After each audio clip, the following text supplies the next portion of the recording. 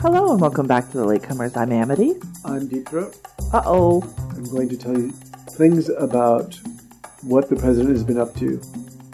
Secret things. Secret things. I think it's mostly naps these days.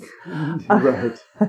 So this week we're going to do a brief little introduction to a previous episode, and then I'm going to plug in episode 204 of our podcast where we spoke already about All the President's Men. Let me read you the summary I wrote way back when. This is on page... It's like the last one on this thing. That's crazy. I guess I just started this. I have a 115-page document where I do all the write-ups. I could just write over them, but I don't. I just add one to the top. And the first one on this document is from this recap. Episode 204, All the President's Men. Amity and Lemuel get a touch political in this week's episode. We also swear a whole bunch. So look out, everybody. We're going to swear a whole bunch. We mourn the state of journalism, marvel at the parallels in the news, as well as Robert Redford's beautiful hairs, and pitch Serial Season 3. I don't think what we decided should be Serial Season 3 was Serial Season 3, but Serial Season 3 was actually really good, so check that out. That's my recommendation for this episode. So, before we get started very quickly, how was your week? Oh, my week was wonderful. It was wonderful. We wound up, spent time with friends, and I also went to a play with... Yes. But we talked about that last week. We talked about it last week. But yes, it was a really lovely play. Remember This, the lesson of Jan Karski. Yes. Written by Clark Young and Derek Goldman, and featuring the one-person performance of David Strathairn. But yes, it was a really fun week. There was a lot of kooky adventures. How was yours? It was good. I'm pretty sure by the time this drops, I will have made all of the cookies. Oh, yes. We are in pre-cookie time when we record this, but by the time this comes out, there will be so many cookies. There will be literally hundreds of cookies in this house. This is what happens in this house, which is a kind of if you're at a good state at making the cookies, it's like a cookie palooza. It is a cookie palooza. And when you reach the end of this task and there's just cookies everywhere, it's the cookie apocalypse. It's not the cookie apocalypse. It could be for me. I could literally you guys heal over from... You all don't have the capability to take one cookie and then eat one cookie and then be happy. A testimony to your cookie-making abilities. Or your lack of self-control. One of the two.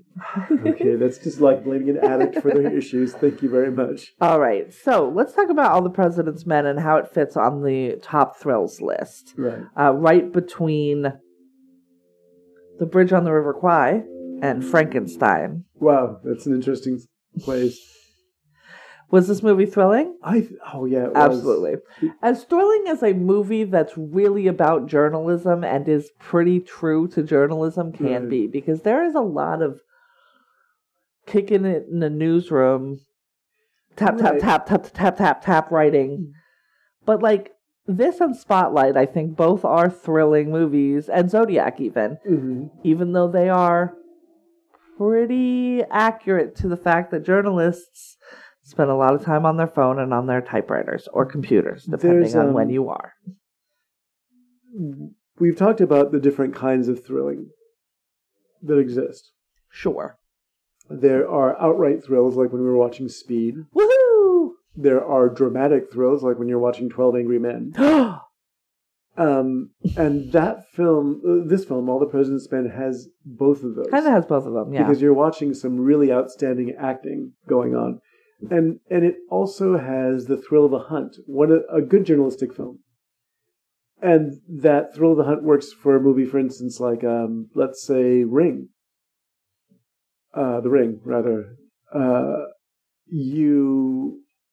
It's like that. You're on a deadline, you're on the hunt, you're teasing out details, and not everyone's talking to you or telling you the truth.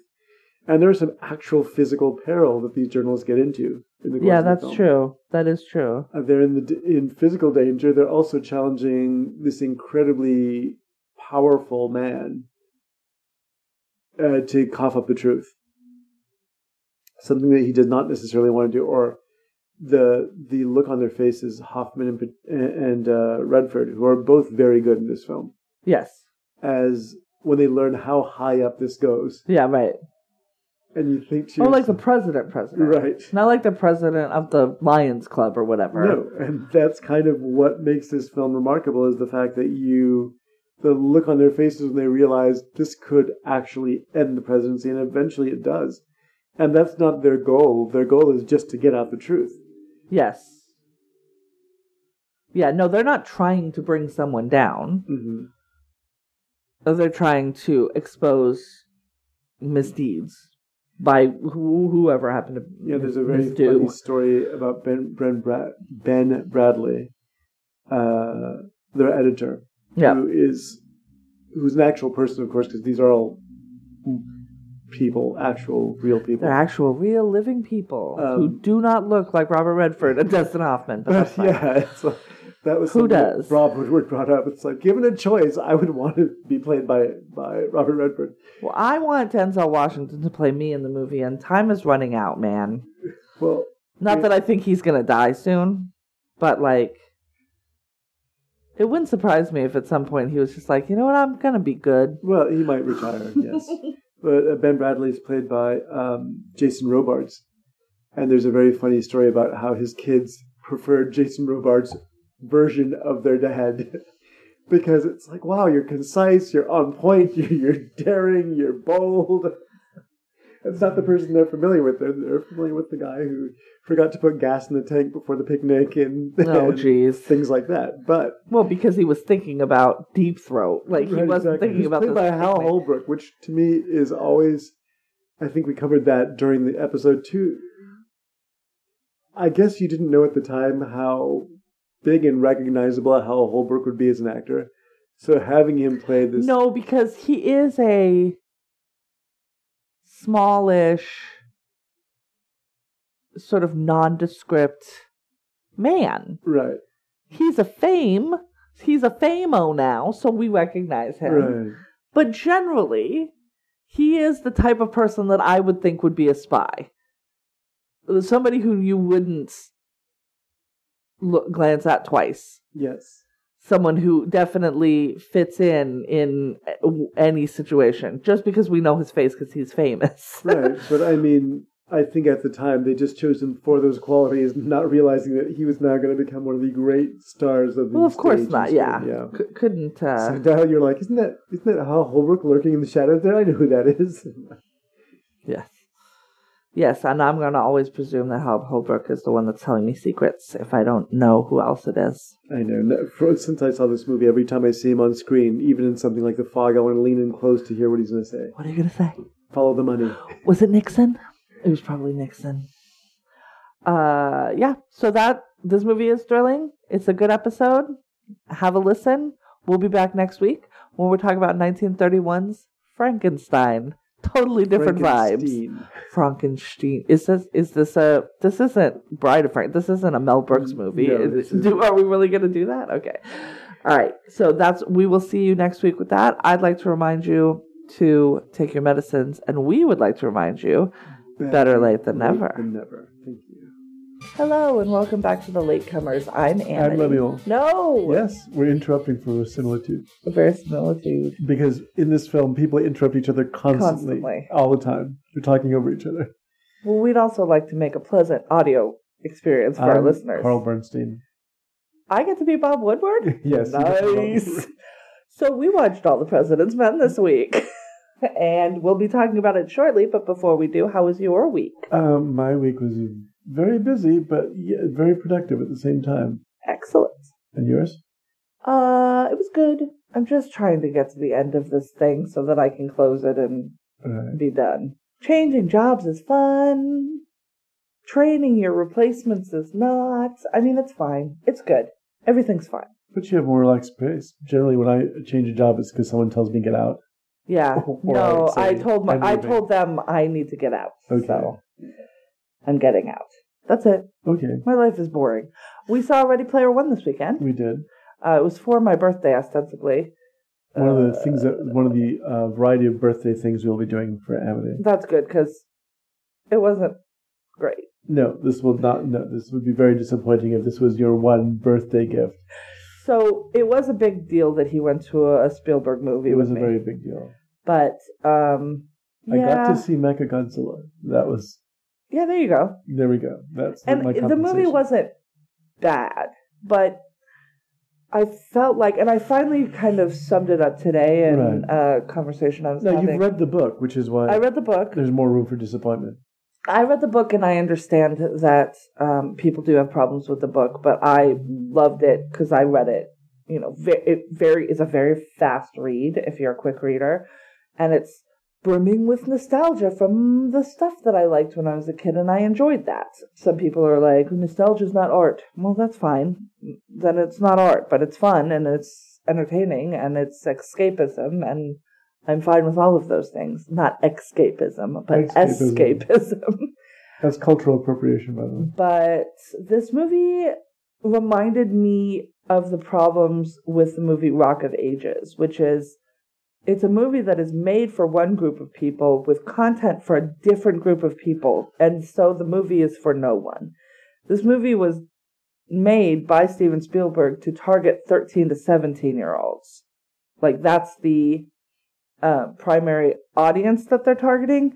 But the nostalgia piece of it is for people who are 35 to 45. So why are you making a children's movie full of nostalgia for people who are not children? Right.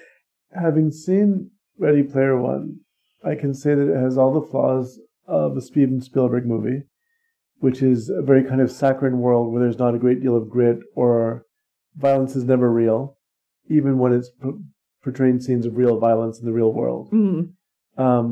The things I liked about it, also I felt the pace was far too frantic at times. Yeah. Some of the video games that people enter in, I don't understand how anyone would enjoy playing them, because they're just ultra violent and destructive. I don't hate that. But depending on my mood. The fun thing for me was seeing Mechagodzilla or Harryhausen's Cyclops, or one of the crashed war machines from George Pal's War of the Worlds. Right. Again, those are things that I appreciate, but those aren't even my generation. That's a whole generation younger than me. Yeah. These are people who saw these things on television and maybe didn't see them on television. So. And then 13 to 17-year-olds are going to have very little touchstone to those. But to give you an example of where I think it failed, and this is something I described to you after seeing it, all these characters are pretty much seen in a big battle scene near the end of the film. Yeah. And there's so much going on. 1.4 seconds each. Right. So much is going on at the end of the film that I can't imagine on anything other than a theater screen you could pick out all these characters and references. And so for a minute, yes, it's really cute watching Batman and Spawn and Catwoman and Freddy Krueger and all these other characters leaping off the screen and fighting either side by side or with the Ninja Turtles or something. But the problem is it all goes by so fast and in such a wide kind of panoramic view that I can't imagine watching this on a television screen. Yeah, no. Will be an experience that will be in any way as much fun. It felt very much like later Dane Cook comedy, where he'll just say a thing. Right. Like, he'll just say speak and spell. That's not a joke. But everybody laughs because it's a thing I know. Right. And it's like, well, that's not, like, you're not doing anything with it. You know what my favorite part of it was, I think, probably, was the IROC character design. I really thought that was a cool piece of character design. But it's fine. Like I said, it's serviceable. I don't think Steven Spielberg makes bad movies. We might disagree on that. I think he is a person who makes serviceable films, and it's a serviceable film. So, and he can make good movies. I'm sure he from time can. To time. Yes, my complaint goes much deeper than that, and you don't have all night. Yes, no, it's fine. We're not going to do it. Yes, it was an agreeable way of spending time. I think. Yeah, it was fine. I like the cast. I like Olivia Cook. Yes, Olivia Cook is wonderful. I like her very much. She wasn't a great. I mean, she was the right casting for what they were doing in this movie. Right. She's not the right casting for the character in the book, but what are you going to do? Right, exactly. So, Lena Waithe was in it as well, and I really, really like her. So I like seeing her in anything. Can't complain about that. And everything, it's fine. Like I said, it's fine. And that sounds like a dig, but it wasn't. It was and I also feel like in a week, I'm going to be like, oh, did I watch that? Because it doesn't feel It's sticky. a dig at a movie that has gotten this much hype. And I think when a producer is trying to make a movie so memorable that it'll stay with you, it's okay is not what they want to hear. Yeah, but they also, in a lot of the groups that I am a member of online, no one thought that this was going to be successful. And people were surprised at how successful it ended up being, it turns out. So like I said, I wasn't expecting it to be a horrible film because it's a Steven Spielberg film. Right. Like, he's like by definition not a bad director. In the very least, you will get a very competently made film. Precisely. And it was a nice way to spend the afternoon. It's fine. We saw it on a Sunday morning. It was an 11:10 showing. We got out and had lunch. It was great. It was fine. Like I said, it's fine. Fine. You want to get to the topic of this week? Topic of this week, yes.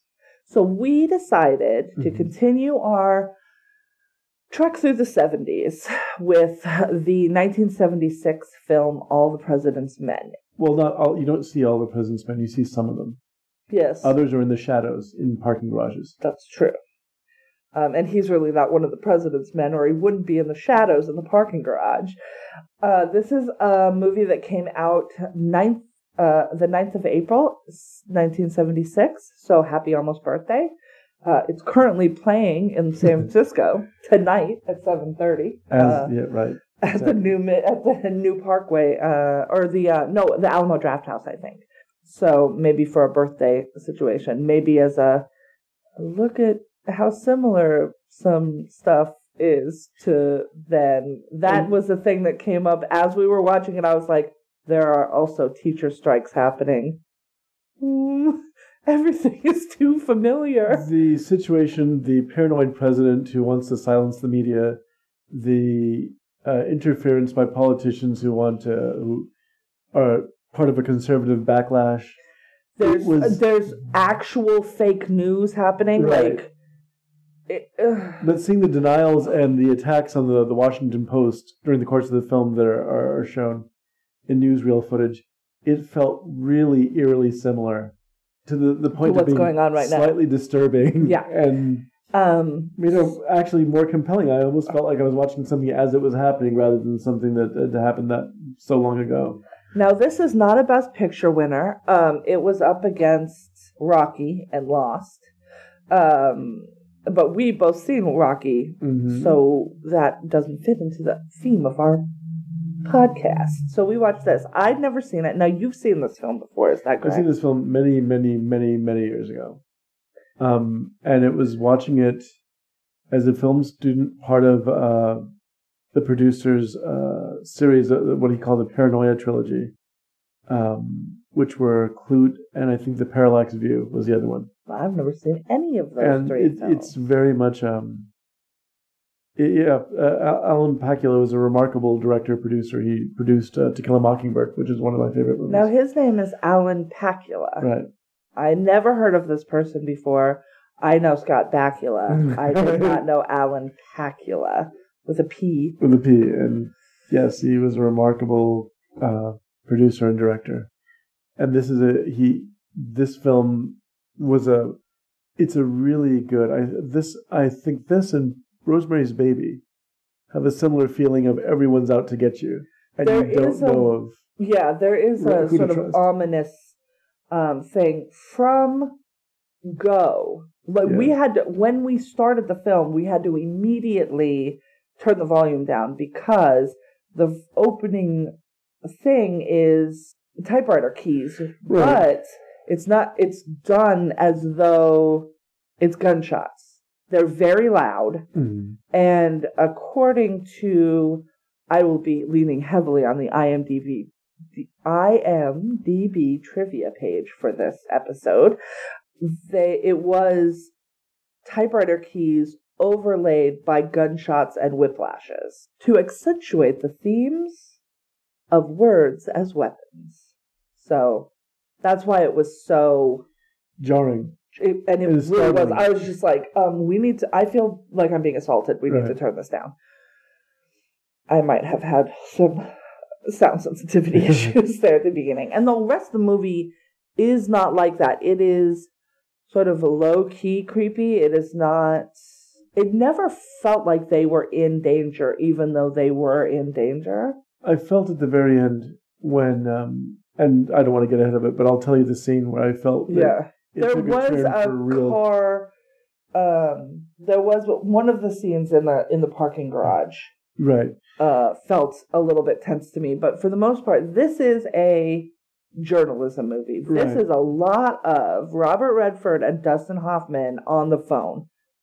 Yes, and that's a lot of it. A lot of the film and taking notes. The action scenes are a guy on the phone taking notes and really grilling people until they fail, and then he's able to catch them. And them plotting. Right. Well, if we say this and they react that way, then we know this is true. And if we say this and they don't react that way, then we know this is true. It's like playing Mastermind. I don't know if you know the game Mastermind.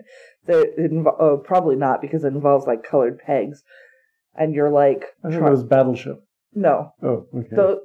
I don't think the pegs are colored in Battleship. But anyways, it's a logic game that I used to play in Gate. But yeah, it's a lot of...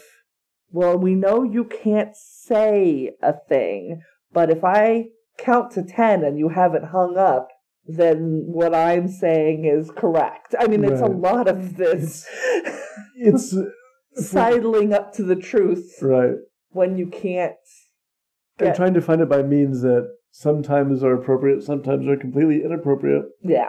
But when everyone is trying to hide the truth from you, it becomes a sort of by any means necessary game. And the people they lean on or lean into, that becomes part of the drama. Yeah. And it's amazing. The cast of this film is ridiculous because at points I'm seeing actors like Jane Alexander and Lindsay Krause and later F. Murray Abraham, we learned, just popping up in little tiny bits in this film. And this is a movie that comes up on the podcast Doug Loves Movies a lot when they're playing not the Leonard Maltin game, Last Man Stanton, and they don't know if they're out of movies that this actor might have been in. They'll say All the President's Men because so many people were in this movie that there's a chance that they just appeared in a single scene, like F. Murray Abraham. Right.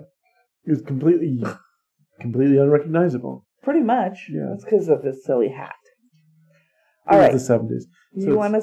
We're going to go through. Yeah, we're going to do a very brief plot synopsis, but it feels very much like break-in journalism, the end. That's basically the plot synopsis. What you're doing is you're following the clues. Yeah. So the story begins with a security guard finding that a door had the bolt on the lock had been taped over. Right.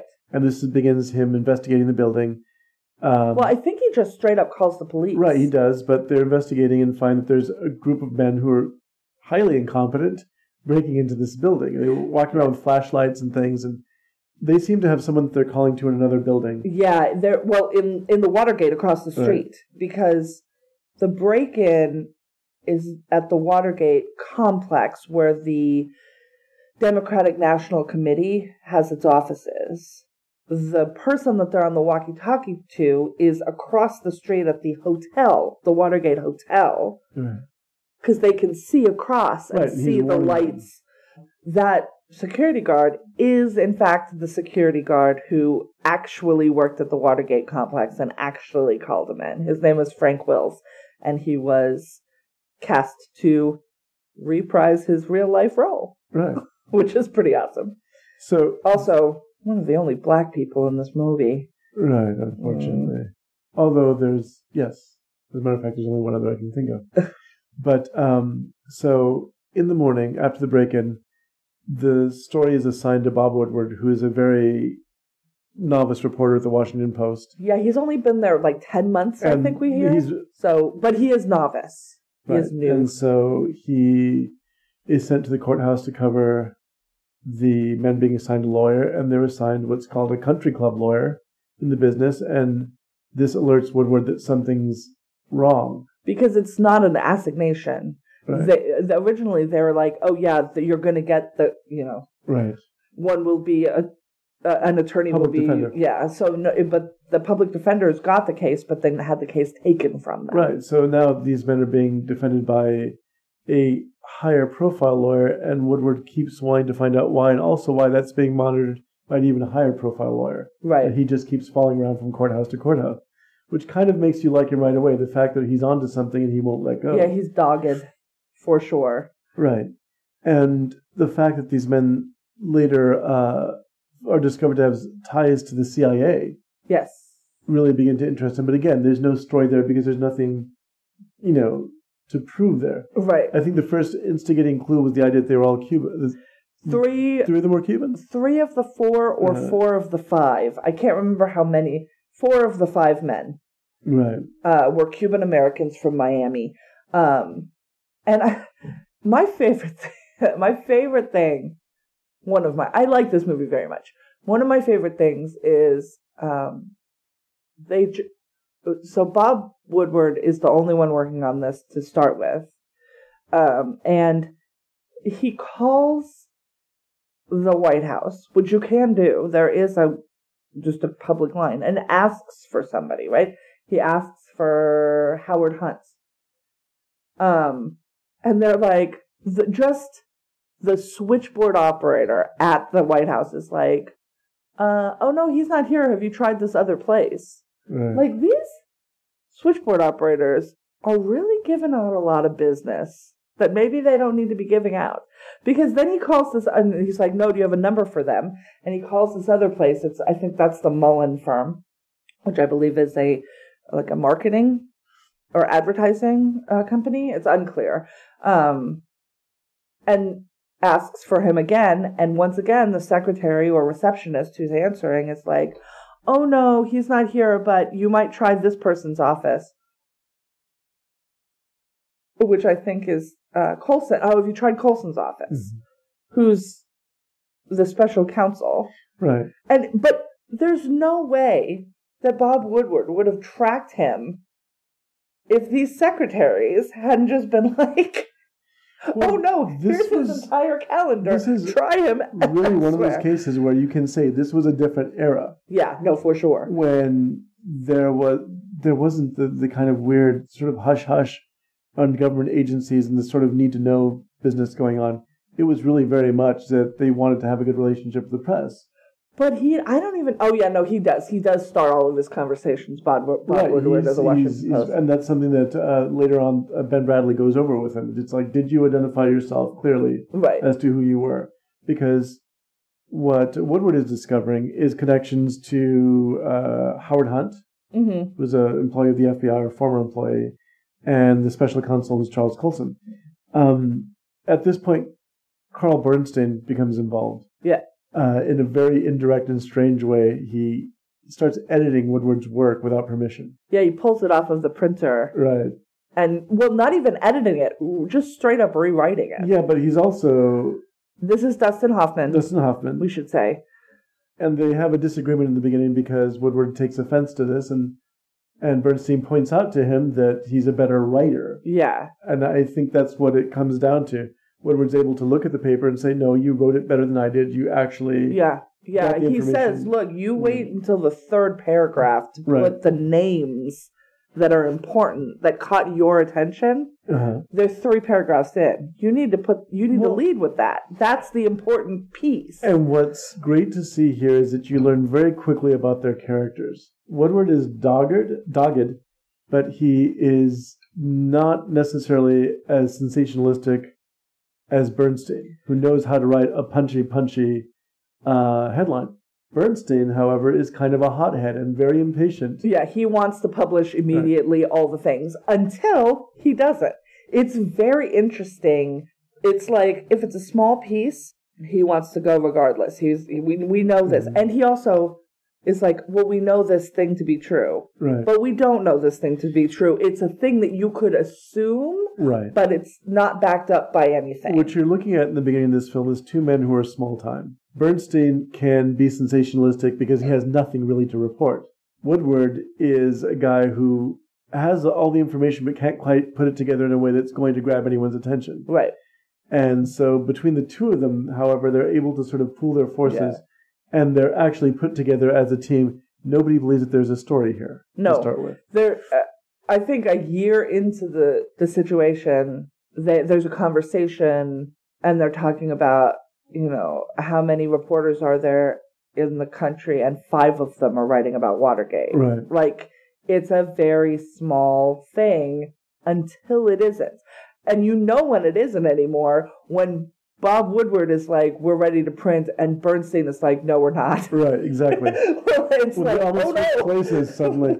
But not so suddenly, because you understand that Bernstein is also understanding the implications of everything they've discovered and now understands how big this is, and they can't afford to mess it up. When they reach constitutional crisis levels of cover-up. Because the thing is, so the whole thing, historically, if you don't know about Watergate and all of those things, is the break-in at the DNC is not a big deal. I mean, it's not a small thing. Right. They were tapping the phones at the DNC.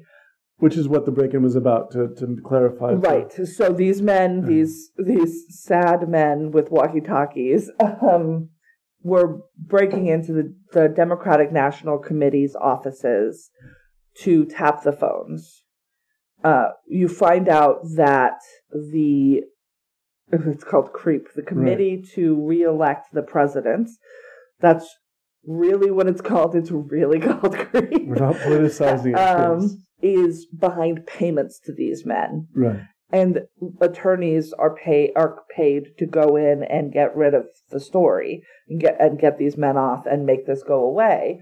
Not because the tapping of the DNC phones is a big deal, but because it's the latest in a string of activities that have been going on to undercut the Democrats and their ability to bring a challenger against Nixon who could win. Which is, again, where it began to feel very familiar. Yeah. Tampering with elections and tampering with the whole process of finding a nominee. Yeah. But going back to the film, at this point, Woodward and Bernstein's stuff is being presented. They have a sympathetic handler.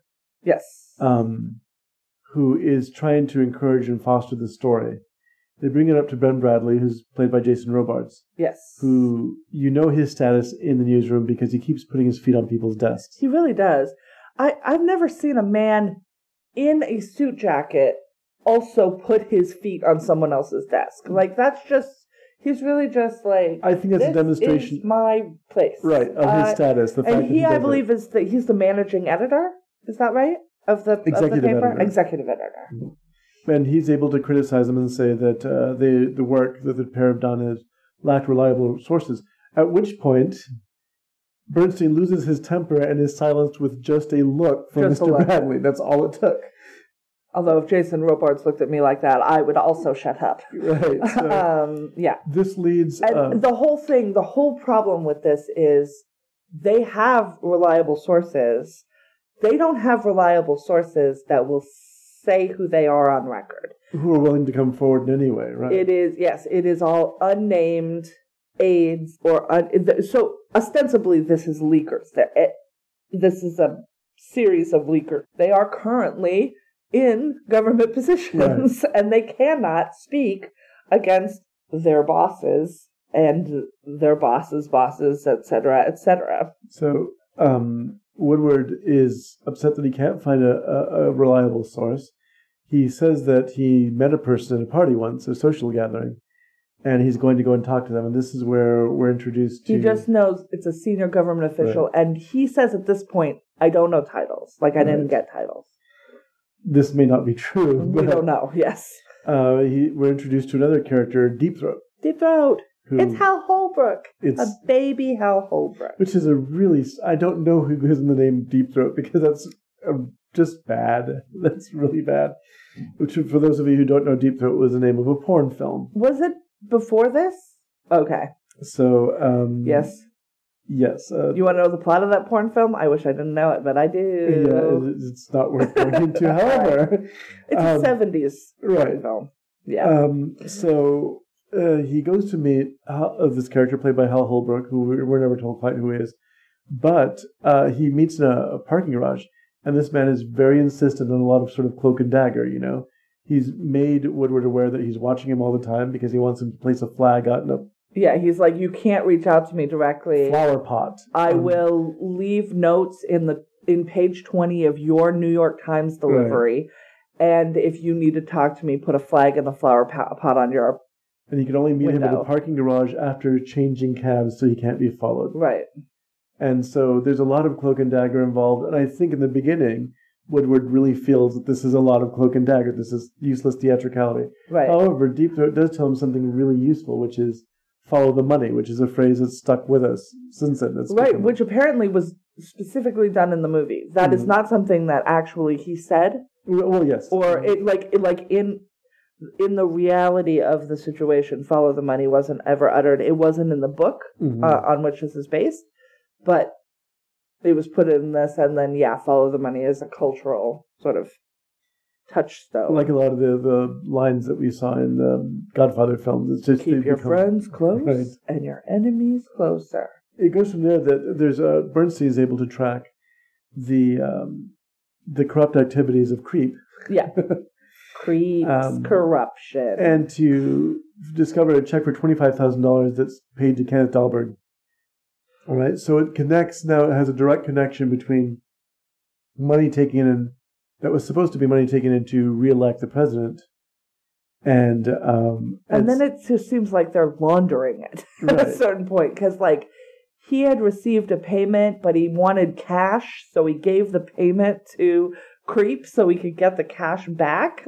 That was where that check came from, and then that check was then used to pay somebody else or something. And at this point, you're discovering that both Woodward and Bernstein are making discoveries together, and you're with them at this point in the story, I feel.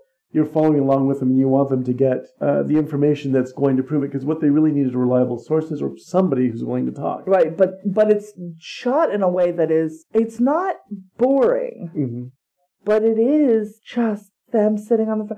My favorite, another part that I really loved was Robert Redford writes CIA in his notes in pencil. I'm like, this might be one that you write in pen.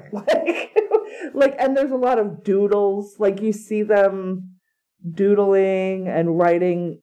The notes were very realistic. I've been on meetings where I had to take notes, but if I was the only one there, or if it was a phone thing, there's a lot of doodles on that page too. And I really liked those details. Well, it did. It made the entire film... It made you feel as if you were there. Even years and years on when you know what's going to happen. What they discover, the two men, eventually, is that... And you'll pardon the language. Is that the Creep was paying a great deal of money to finance a rat-fucking campaign. Yes. And rat fucking is a term used when you discredit or plant information. They were literally paying for fake news to be printed about the Democrats. Right. In that were entering into the primaries. Once again, this was in an effort to re-elect the president. They were trying to weaken anybody that the Democrats could put up against him. Right. And I don't know, I don't know backstories and things like that, but I've got to think that Nixon losing to JFK originally really had to put a burr in his butt. And he was like, if I run again, I'm not going to lose. So whatever you need to do to keep me from losing, do that. Right. Okay, so what happens from then is that Bradley is now much more interested in the story. There's more compelling sources. There's sources that are indicating... Because it's not just the Watergate break-in. This has been going on for a year then plus. So then the sense that he's getting is the Republican, the committee to re-elect the president, has actually been taking large sums of money, millions of dollars, yes, that have been going through these hands, and being used for really nefarious purposes. Yeah. So it's not just about re-election. Now it's about defaming the other candidate, fabricating stories about him. And there was a safe that, right. I mean, at different points of the movie, this safe has various amounts of money. It starts with, they say there was $360,000 that was basically discretionary cash, which one of the women that was working there was like, I thought it was to take donors to dinner and stuff. And I'm like, right. $360,000. Was it also to buy them houses? And then we find out that it was not probably 360. It was probably along the order of $1 million in cash. Now, this is Jane Alexander's character, who does a really great performance in this film of a person who is just terrified. And there's some good performances at this part. Because you're also seeing Stephen Collins, who sadly is, Well, many of these people are not going to be with us anymore because... No, but sadly has been discredited as a person since then. Oh, really? I didn't know that. Okay, well then we don't need to... Yeah, we don't need to go into that. But it was just sad because he was one of the actors in my childhood who did a lot of stuff I like. And Meredith Baxter Birney, as a matter of fact, who appears briefly as his wife.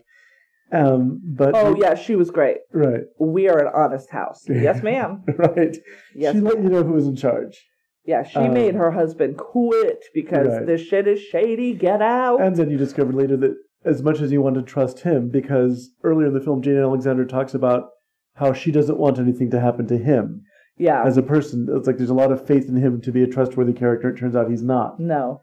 Because you get into a certain amount of muck before you get out, typically. Right. So the White House issues a non-denial denial of the Post's story when they come, when they go big. They finally go to print, and then immediately they go to print with the fact that this person that we were just speaking of named these 5 men under grand jury testimony. Right. And they've gotten him to... this is the part where he was like, I'm never going to say this one person's name, Haldeman.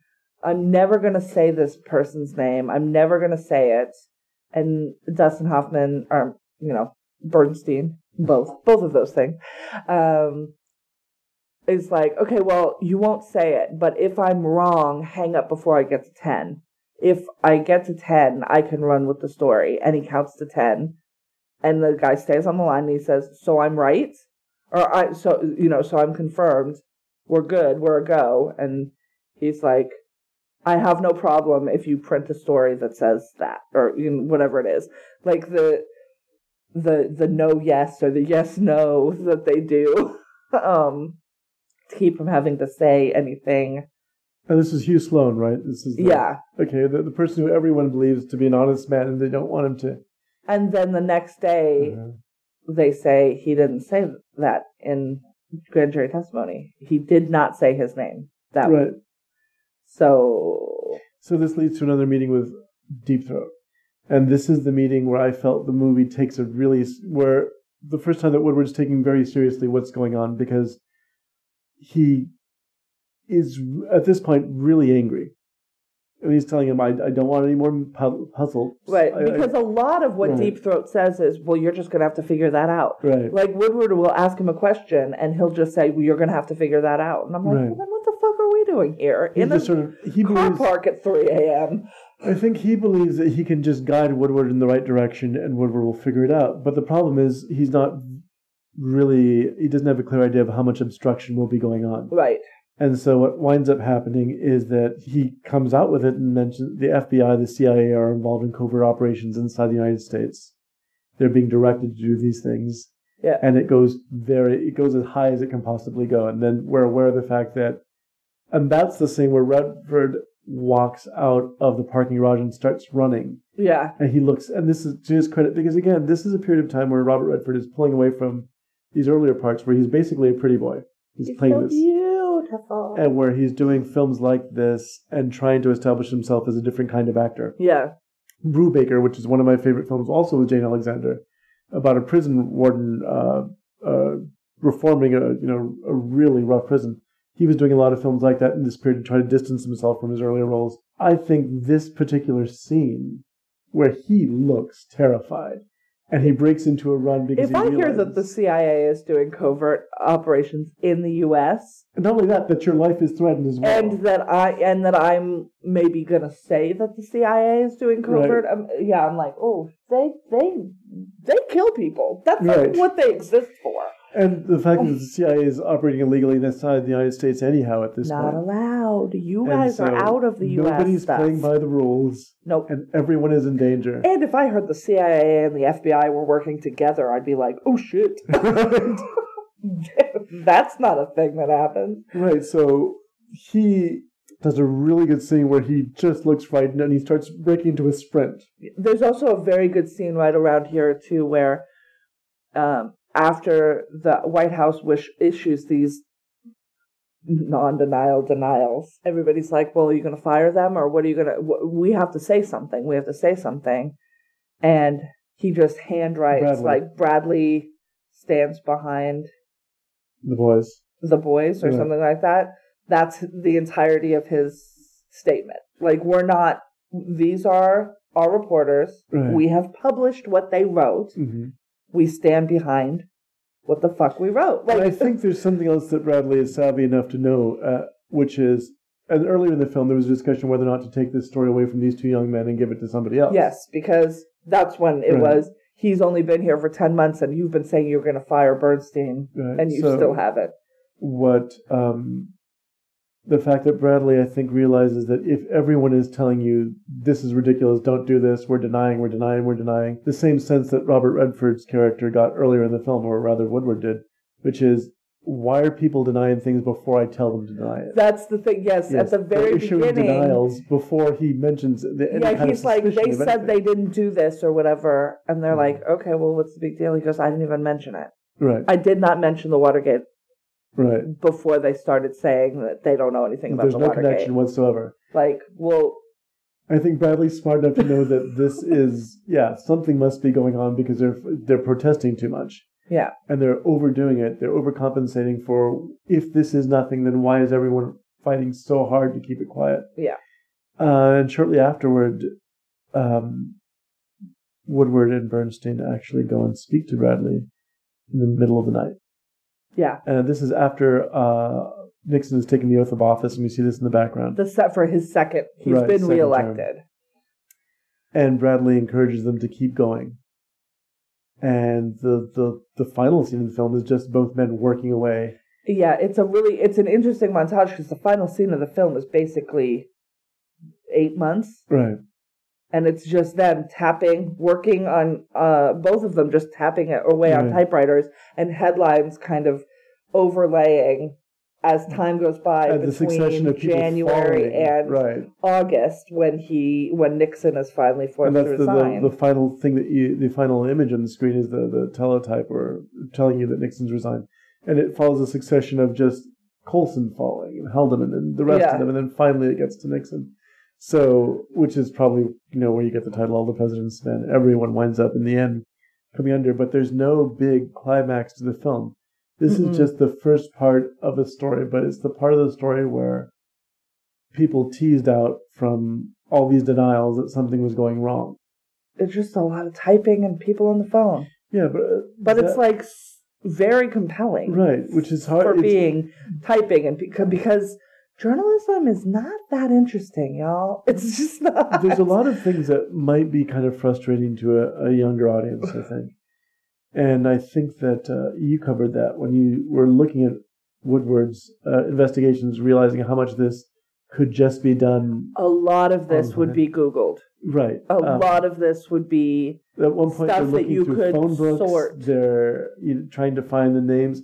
They get a list of people contributing to Creep, and they go through every last one. Yeah. On foot. Mm-hmm. And then some of the people, they get the wrong, they go to that woman's house and she's like, oh, I've been dying to talk to somebody about this because I've been a Republican my whole life, but this goes beyond that. And then you find out, and then she starts talking about some weird conspiracy stuff, and they're like, Ms. So-and-so, and she's like, yeah, and they're like, Jeanette, and she's like, Colleen. That's the wrong woman. There is a lot of humor to the film, but in unexpected places.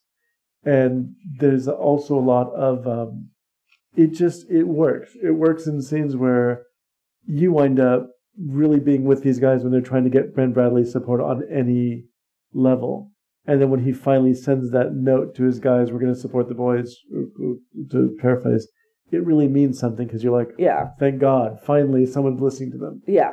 And you wonder what the world had been like if this had never come to light. If this one reporter hadn't found these inconsistencies and gotten so... And then realized that they were inconsistencies and decided to do something about it. That's what reporters are for. Right. You know what I mean? Like, that's the kind of person that... And the same kind of issues that are being faced by journalists now working with an administration that's not kind to the press. Right. Or makes accusations at the press. The same sort of things happened then, but there was more, it seemed, in this time when the story's taking place. There was more of a respect for what the journalists did. Yeah. No, I think that that's true. And more of a trust that they were telling the truth. But I also think that that's also... this was also a time when, to be a journalist, you probably trained as a journalist. Right. Whereas now, with the internet, if I have a blog, I can call myself a journalist. I don't need to understand codes of ethics. I don't need to understand, Well, or adhere to. We're living in a very different age in which people are celebrities, news celebrities. There are people who are YouTube celebrities who wind up broadcasting. Yeah, I understand that this might strike a sour note with some people, but the fact that we can have stand-up comedians who suddenly become... you can have someone like Bill Maher, who basically, I remember him, was not a funny stand-up comedian either. I'm going to get on the back of Politically Incorrect with Kamau Bell and Hari Kondabolu, and their motto of their podcast is, fuck Bill Maher. Right. Yeah, he's a fucking racist asshole. Well, I mean, I don't like and him for Islamophobe and a number of reasons. He has a very negative view of organized religion, but at the same time, comics can do great news things. See Jon Stewart. Yes, and that's. But also, Jon Stewart always said he was making a comedy show. Right.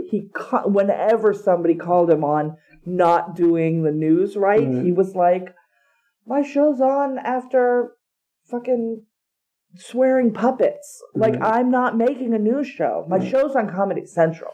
It's a comedy show."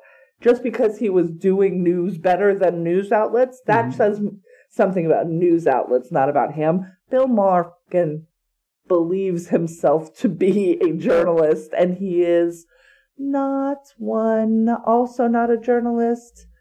What's that dude? Piers Morgan. Fuck that guy. Well, but see, that's kind of what I'm talking about. We've entered into this sort of world where Tommy Lauren, also not a journalist. Not a journalist, but also not a reasonable human being. Wow.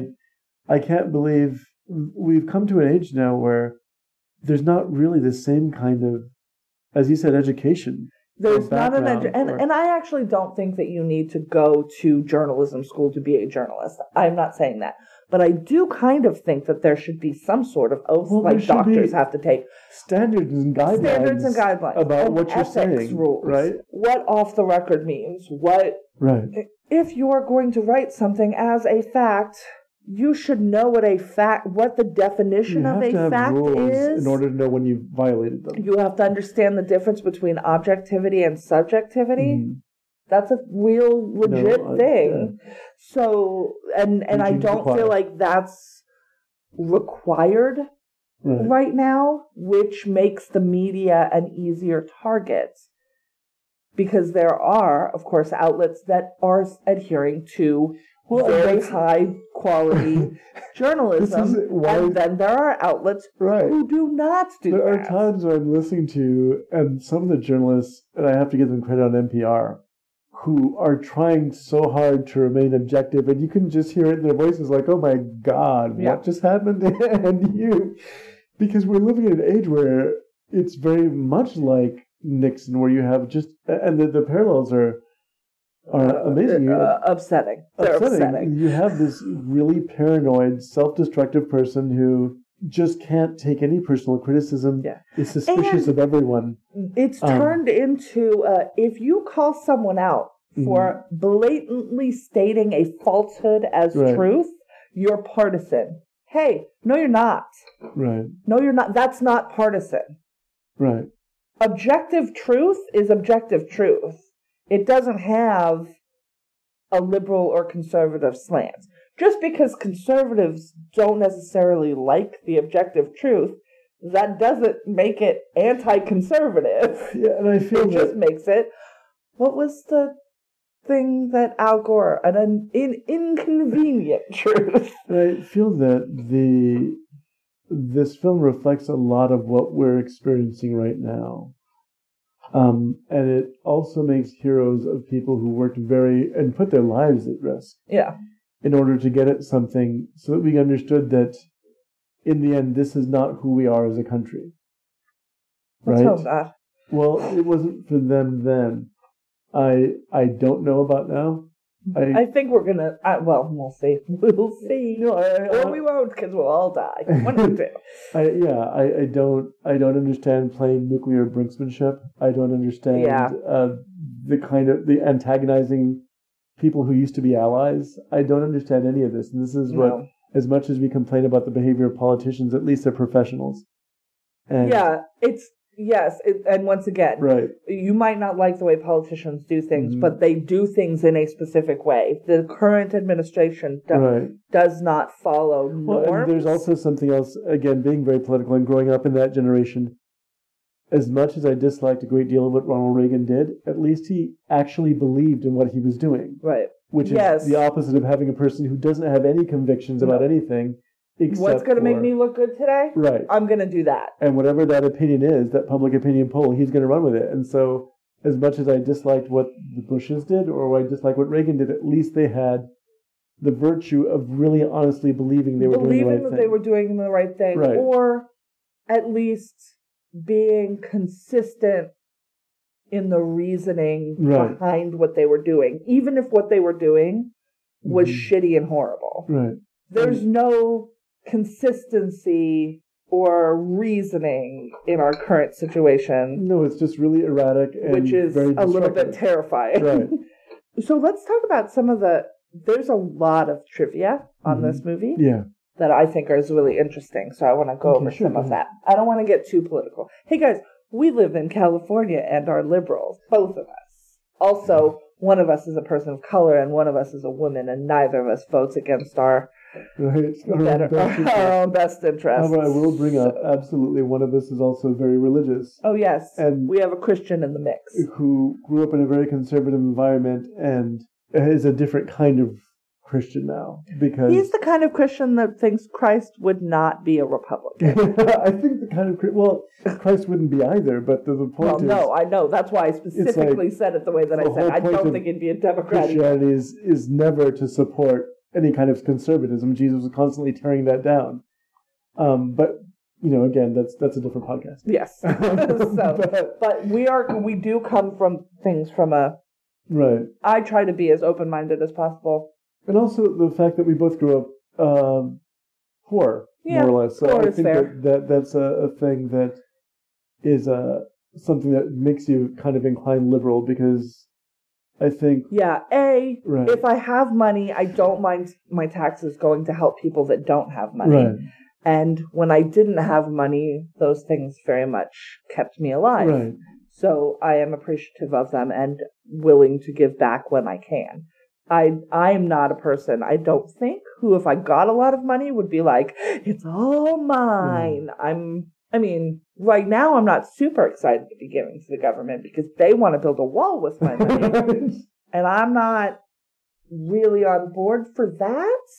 But if you want to fix some roads and give some kids some health care and maybe provide some coverage for those kids, those DACA kids, please use my money for that. Good on the promise that we already made them. That's just, we already did that. Be a decent human being. Could you? Would you? All right, we'll get off the politics. Sorry, guys. So this movie would only be financed by Warner Brothers if Robert Redford started it. He's a producer, but he thought, just my very presence in this is going to tip it very much toward Woodward being the quote-unquote star. Mm-hmm. So he sought out Dustin Hoffman to play the other character because he wanted plays somebody... well off of tall, blonde, good-looking men. Well, he wanted somebody as as high a stature as he was. Right. And that is the regard with which he held Dustin Hoffman. And I think that's probably right. I mean, this is after Midnight Cowboy, right? Dustin Hoffman's an actor's actor. And if you really want to prove yourself Not as an actress's actor, it turns out. No, not so much. But an actor's actor. Wah, wah. And so if he really wanted to be taken seriously, this is the opportunity and this is the person to do this with. Yeah. And I think that that's smart of him. And also I wonder if he met Woodward and Bernstein at that point and realized that they kind of both need, because they really strengthen the other one's weaknesses, right. Which I think is why they continue to work together, after this case. There's a lovely thing that you'll notice near the beginning of the film through about the middle. They're still very competitive with each other.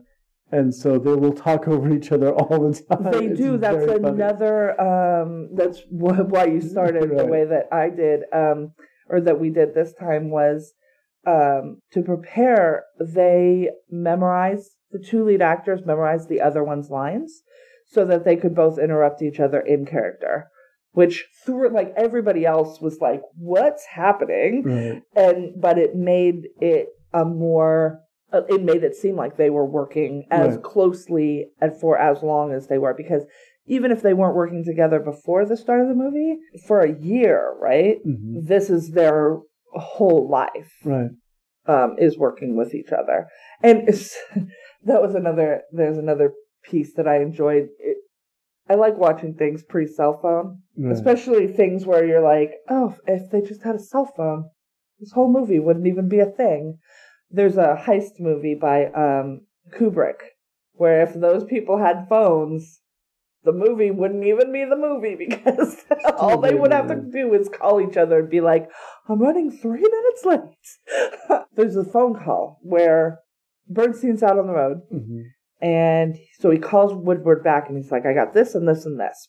I'm trying to figure out where this thing is. And then he calls back 3 hours later, maybe, and Woodward's figured it out and cracked it. But Bernstein's been working at it, but he's on the road, and so his resources are less than what Woodward's got going on.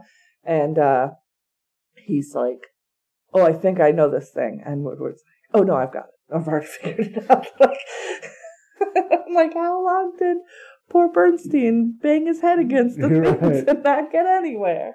But he, like I said, he was on the road, so I think he was calling from payphones. It wasn't even like he could be reached to say, oh, I've got this, don't worry about it. I remember that world. It was horrible. I mean, people just didn't show up. You didn't know if they were dead. It was a very strange pre-cell phone world. There's one scene where Robert Redford's on the phone, and it's a continuous 6-minute single take with the camera tracking. Mm-hmm. Towards the end, Redford picks up his lines, and he calls the phone caller by the wrong name. They left it in. It seems like he stays in character, so he does what Dustin Hoffman did in Midnight Cowboy. Instead of yelling, we're filming a movie here, I'm just going to keep rolling with it. And I bet that would happen all of the time. Yeah. Look at all the names in his notes. There's so much to remember in this film. And I think that it must have been exhausting. The process of shooting this movie must have been exhausting, I think.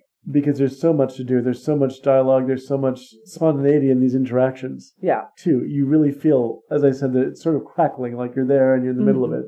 Apparently the Jack Warden character, who was the editor right above Woodward and Bernstein, I guess they were Metro, because they were it's the Washington Post, and they were Metro reporters, so they were writing about the happenings in the city, not national. They weren't on the national desk. Right, because that gets, Bradley sorts those out. Yeah. What goes national, what goes... Right. Or rather, portions out what goes on the front page. So I guess in real life, Harry Rosenfeld, who's that editor, they had to tone down the dialogue that was originally written for him, because apparently he's so smart and funny that it reads fake. Like, it would read... Like, nobody would believe that he was that quick. Right. Which I think is really... an interesting... Dumb him down a little bit. Yeah. Like, now, just for those of you who are old enough to know who some of these people are, nobody. Dustin Hoffman, Robert Redford, Jack Warden, Martin Balsam, Hal Holbrook, Jason Robards, Jane Alexander, Stephen Collins, Ned Beatty, Meredith Baxter, yes, Lindsay Krause, F. Murray pre-Bernie Abraham. Meredith Baxter? Yeah, Meredith Baxter. I know her Richard as Meredith Hurd. Baxter Bernie. It's Polly Holiday. All of these, I mean, so many of them just went on to these huge careers. And you're looking at them, and it's one of those cases where, especially if you remember the 70s and 80s, a lot of actors coming out of here, even the bit parts. I mean, oh yeah, just went places, you know. And I found it funny because I completely forgot that Lindsay Krause was in this film, and I don't even believe that she's credited as Lindsay Krause. I think it's something else. And I'm explaining to Amity, no, she married David Mamet. They founded the Steppenwolf Theater. Okay, you didn't say Right. either of those things, actually, when you were describing who she was. Well, right, I was trying to remember a part that she might sing her. I would have known and her. she did some films with her husband, House of Cards, which is a great film with Joe Mantegna and William H. Macy about con artists. I was surprised that we didn't see Katharine Graham in this film. Had she not? No, she was definitely, because they said something very unflattering about her.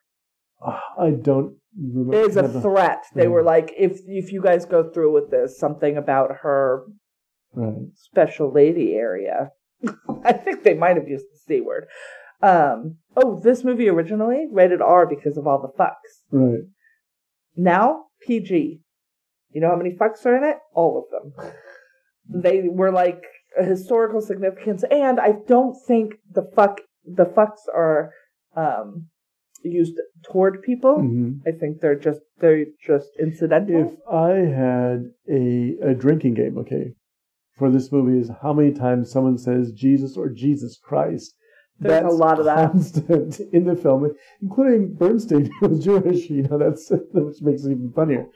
But there's a lot of mostly it's just the constant surprise at just how big this story was that nobody saw coming. Nobody was expecting it to become this thing. 5 Oscar winners are in this movie and 5 Oscar nominees. So Hoffman, Redford, Jason Robards, Martin Balsam, and F. Murray Abraham, who was, like I said, in one scene, he was in the very beginning. Mm-hmm. I'm going to assume he was the one police officer that you hear talk. Mm-hmm. They're all dressed like they've been fishing. They must have been undercover or something, but they had like weird floppy hats and like Hawaiian shirts on. Mm-hmm. And they pick up the call and they're like, "Are you sure you want us to go? Because this other car is closer, and also they're in uniform." And the dispatch person was like, "They're getting gas, you guys go." Which is so random. And then 5 Oscar nominees: Jack Warden, Hal Holbrook, Ned Beatty, Lindsay Krause, and Jane Alexander. How has Hal Holbrook, or Ned Beatty for that matter, never won an Oscar? How is that possible? I don't know. It's just like when you look at the body of work that they did, it seems ridiculous that they didn't. You know, there's some people who just got bypassed, and you're thinking, why on earth, you know? So I found out sad news about our friend that was chosen to play himself, Frank Wells. So apparently after the break-in, like a couple of days later, he got fired for no reason was given. And then he was out of work until he got the 1 day of work on this. Mm-hmm. And then he was out of work. Like, he never got a full-time job again. Well, that's a pity.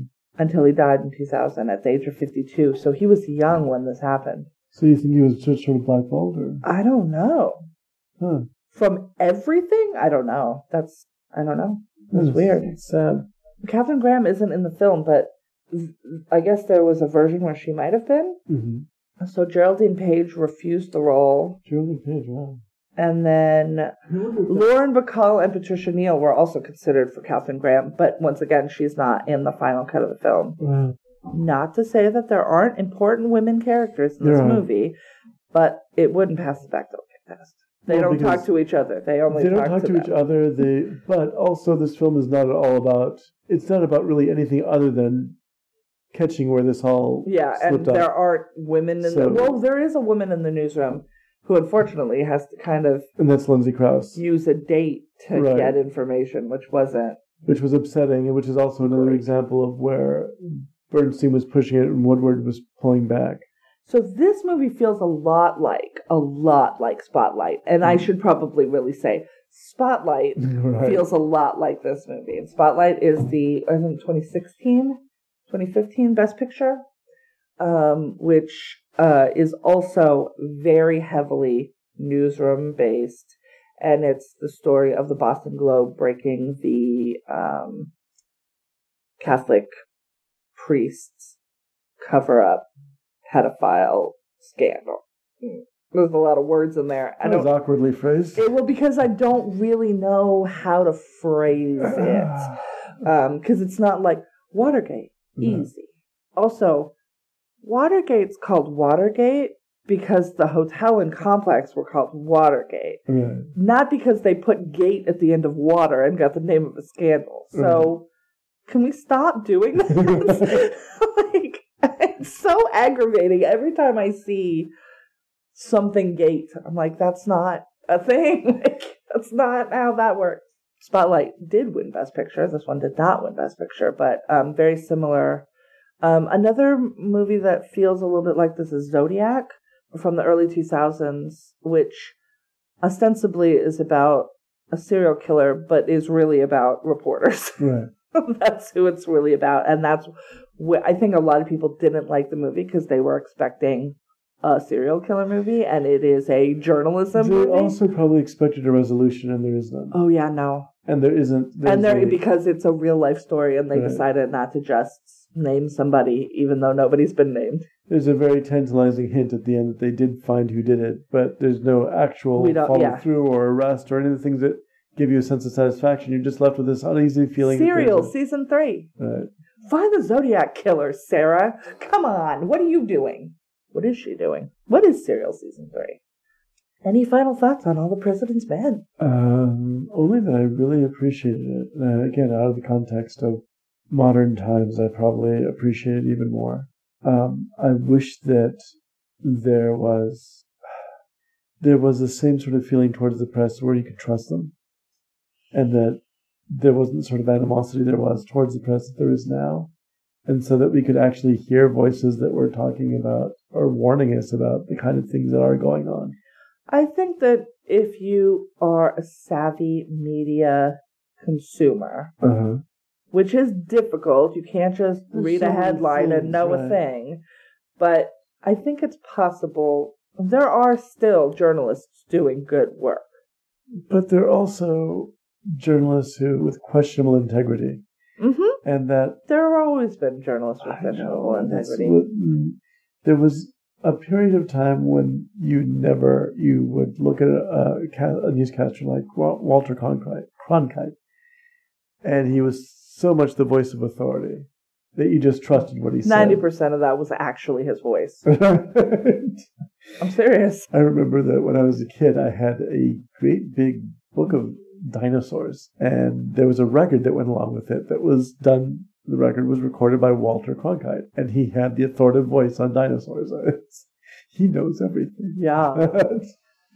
Yeah, there isn't. Well, it's also it comes from many things, but also the splintering of that's true too. Sources, so we can silo ourselves into only hearing who you want to, and not everybody turns into the evening news on X channel because there are 45 of those all at the same time, all saying different things. Right. Yeah. It used to be the job of newspapers. What's that? I'm joking. I know what a newspaper is. Messy. You got ink on your fingers. So plebeian. Terrible. I'm going to hell. Well, with that, do you have any recommendations this week? It's a film from 2015 called The Gift, and it's directed by Joel Edgerton, who's also one of the stars. And he's an actor that you've probably seen everywhere. He's been in the last few all years. of the things. In Warrior, in Zero Dark 30, in The Great Gatsby, in Exodus, in Black Mass, in Loving, in Bright. He's in Bright. Everywhere. He's the orc. Right, he's an orc. So he has been everywhere in the last few years. He's just all over the place. And this is his directorial debut. He plays And there's really not much I can say about this film without giving something away. Yeah, you don't want to give it too much of it away. And I don't want to give any of it away. It stars him and Jason Bateman and is her name Rebecca Hall? Yes. Who's consistently excellent in everything I've seen her in. It starts out as one kind of film, and then it becomes another kind of film, and then it becomes better than it deserves to be, because you could sit here watching it from the trailers and guess that you're going to be watching a thriller, like, oh, The Hand That Rocks the Cradle. That's the way that they portrayed it, is very much like that, or Single White Female, or something like that. And then it becomes this other kind of film, which is really a meditation on emotional violence more than physical violence, and on bullying. And as such, go into it with prepared for the fact that it's a thinking movie. And the performances are very, very good. And so if it has elements of a thriller, it's not leading up to a thriller with a there are climax. jump scares. That's not what this movie is. And so it's a great movie to think about, to talk about afterward. Yeah, because it's also a rewarding experience. It leaves you with but what really happened? Like, it could be multiple things. It could be really horrible, or it could just be horrible for one person, or it could be horrible for... Yeah, it really does leave it on and I'm warning you about that, because I know there's some people who don't like ambiguity in movies. Yeah. And I just like to know if it's going to be jump scary. Right. And so if ambiguity is something that you're uncomfortable with, then this is not the movie for you. Yeah, no, but other than that, if you... Drama, I would say. It's a drama with very good performances in it. Right. From, people who consistently do good work. Right. I mean, all you would of them. think, because it's a Blumhouse film... that's the other thing. Blumhouse really is doing the thing. Blumhouse and A24 are two studios where I'm like, yeah, just watch everything. When you see their credit, you think it's going to be a horror film. That's true. And that's why I'm sort of... Which is a little unfair, because they don't solely do horror films. They don't. They do primarily do horror. They do martial arts movies apparently now. So they do anything you could make with $5 million. Right. Jason Blum will give you $5 million. He is not going to give you $5,001,001, right. So don't bother asking. But he will give you $5 million to make your movie. And this was a good choice, because you had some first-rate performances by some first-rate actors. And I'm sure it didn't take very much to make, because, the actors were probably paid a fine amount of money, but not a huge amount of money, and most of it takes place in the house that they have bought, which... But yeah, and there's elements of it that are creepy. I dislike the term psychological horror. People make the mistake of psychological horror films are things that are more realistic about the tension between two people. Given that, Notes on a Scandal is a psychological horror film. I've never heard the phrase psychological horror. That was the differentiation. If it doesn't have a vampire bat or a monster, then it's psychological horror. I've only ever heard thriller. That's what I'm saying. And that seems closer to me, because horror feels to me like there has to be some element of yuck. Well, the film a bleeding thing, no, like physical yuck. But that cuts in. This film doesn't really have that. Thriller, not horror. That's what I'm saying. I know, but psychological horror is a term, and that's what I'm discussing. So, so this film, it follows along that line, but at the same time... Jacob's Ladder. Right. Rosemary's Baby. Rosemary's Baby, a perfect example. Nope, all of these say psychological thriller. Oh. I'm telling you, I think that it's gotten taken over by suspicion, distrust, self-doubt, and paranoia. Sounds like a Saturday night. What would you recommend? I don't remember. Oh, Valerian. Okay, guys. So about a month ago, I went away for the weekend.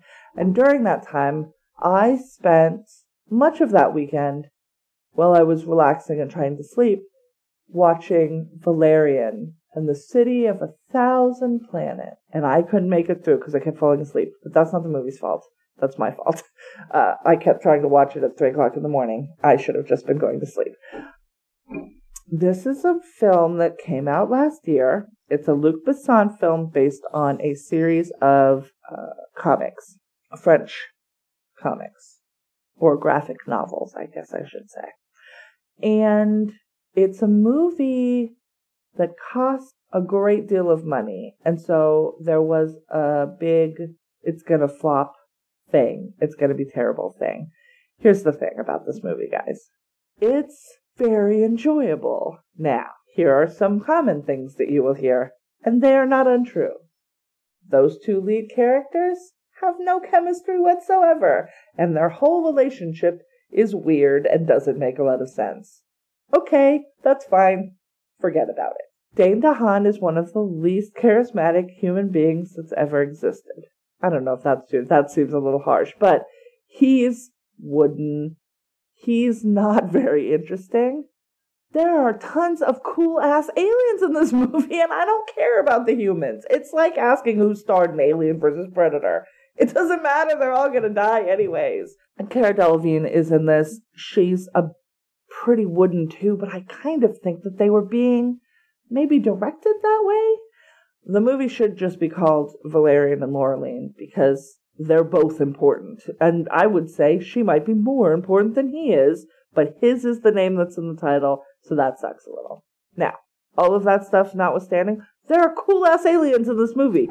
The opening is very awesome. There's this sort of chain of people coming up to the space station, and it's people and it's different nations adding their piece to the space station, different nations, and then aliens. The first one comes, and it's all these different life forms coming and adding themselves to the space station, which then gets too big for Earth. It's like the ISS. It's in our orbit, but then it gets too big and it's going to start like being a problem with tides and shit. So we push it out into space.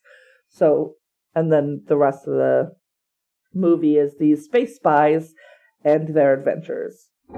It's super fun. It's probably a half an hour longer than it should be because I think I even fell asleep when we were watching it. You liked it? Yes, but I'm old. And what I appreciated about the film was, and this is, all right, I'm trying to find a polite way to do this.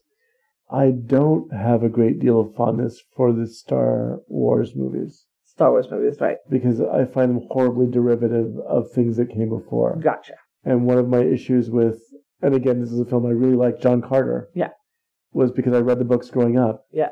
And when the film, a film version finally got made, there were so many people complaining it was derivative of Star Wars, when in fact, Star Wars was 100 years old. Yeah. Yeah. And George Lucas strip-mined this film. Mm-hmm. And just like a lot of modern science fiction, cinematic science fiction is basically ripping pages out of This is why when I said this. Spotlight is, or right. This was a lot like Spotlight. That's not true. Right. Spotlight was a lot like this.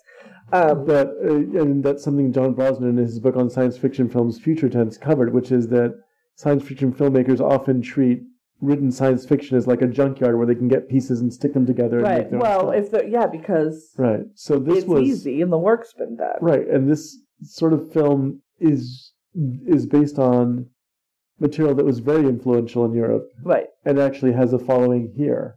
So a lot of the elements that people were going to find derivative are things that have actually been reinterpreted by a number of people in the time since. Including Luc Besson as well. But I thought it was very enjoyable. And it was very super enjoyable. Watchable. Right. Like I said, it's probably a half an hour longer than it's very long. Half an hour longer than it needs to be. But the set pieces are all very interesting. Oh, there's some really visuals are stunning. Luc Besson is really good at handling action, and he's handling action on different scales, whether it's Jet Li kind of action or whether it's spaceships crashing in space kind of action. There is a scene where Valerian's running through the ship, and it flips over into being a situation where I'm like, I don't think he's clearing these rooms in 5 steps, but I understand why we're doing that because. Nobody wants to watch him run for 15 minutes. Like, this movie's long enough. Something I'll bring up for people who we have a really different attitude in the States with science fiction. Mm-hmm. The things I found interesting about this film was how it's addressing the subject of colonialism. Yep. In the context of science fiction. Yep. And whether or not a greater government has the right to go to what they call a primitive society And that's the crux of this movie. There's actually well, something of course, it's trying we to say. think that that's fine because that's what we done did. Right, but this is coming from a perspective, and there's a lot of almost Afrofuturism at points in this film with this sort of Moroccan open market. Yeah. And there's a lot of elements of that too. Some of I pointed out to Amity, the alien race in this film, that's the center of all the controversy in the plot. Pearls. Right, are where what looks like Kikuyu headdresses. Yeah. African headdresses and costumes. So there's a lot of despite being so white. Well, not white. And I know they're literally white. No. They're like pearlescent white. Okay, I thought they were blue. Yeah, color blindness. It's a bit. So anyhow, you might be right. They might be blue. I'll double check. But yeah, they're shiny and beautiful. I enjoyed the film, and I don't need. At this point, I don't need the characters because, again, it's all what you favor. None of the characters in Star Wars is interesting. No, it's true. Or not interesting. That's why it didn't bother me. None of them is really original. At all. I mean, if you'd read enough science fiction, especially from the 50s and 60s, you've met all these characters a dozen times before. Right. They are... Why some of the older fans... Not stereotypes, but... Right. Archetypes. Yes, that. Right. Han Solo, start reading the Northwest Smith stories by C.L. Moore. That's the same character. And and multiple other things. No, of course. Exactly. So... Yeah. And that's why I didn't mind sort of the woodenness of these characters. Mm-hmm. That there is this ongoing thing where he keeps proposing to her, and I'm like... Y'all don't even seem to like each other. I don't understand what this is. But he doesn't seem to really give a fuck about anything. I don't. Right. It's strange, but that's fine. That might be sort of a thing from the books that is like a French cultural thing that it just doesn't translate. Some of it doesn't translate, and you're going to run into a lot of, like I said, European cultural tropes in this film. Right, and that might be just my cultural stupidity not understanding these things. It's an enjoyable film. For sure. Visually, it's beautiful at times. It's pretty funny. Like, there are funny bits to it. Rihanna is great in it. She plays a character named Bubble. Don't worry about it. It's awesome. But, yeah, it just turned out to be surprising and fun, and I don't understand... If I'd seen it in the theater and paid full price, I would have been like, fuck yeah! Well, see, that was 2.5 hours of beautiful... Mm-hmm. Right, and it must have been interesting to see on a big screen, just sort of surrounded with all these images. Yeah. Anyways, that brings us to the end of this weird episode. Oh, no it doesn't. What are we going to watch next week? I thought we agreed on Taxi Driver. You never mentioned it, so we didn't agree. Last podcast. You mentioned that eventually we were doing it. Do we have Taxi Driver? We do. Then we're going to do Taxi Driver. That's why is it on television? We have a DVD. We've got it on DVD. All right.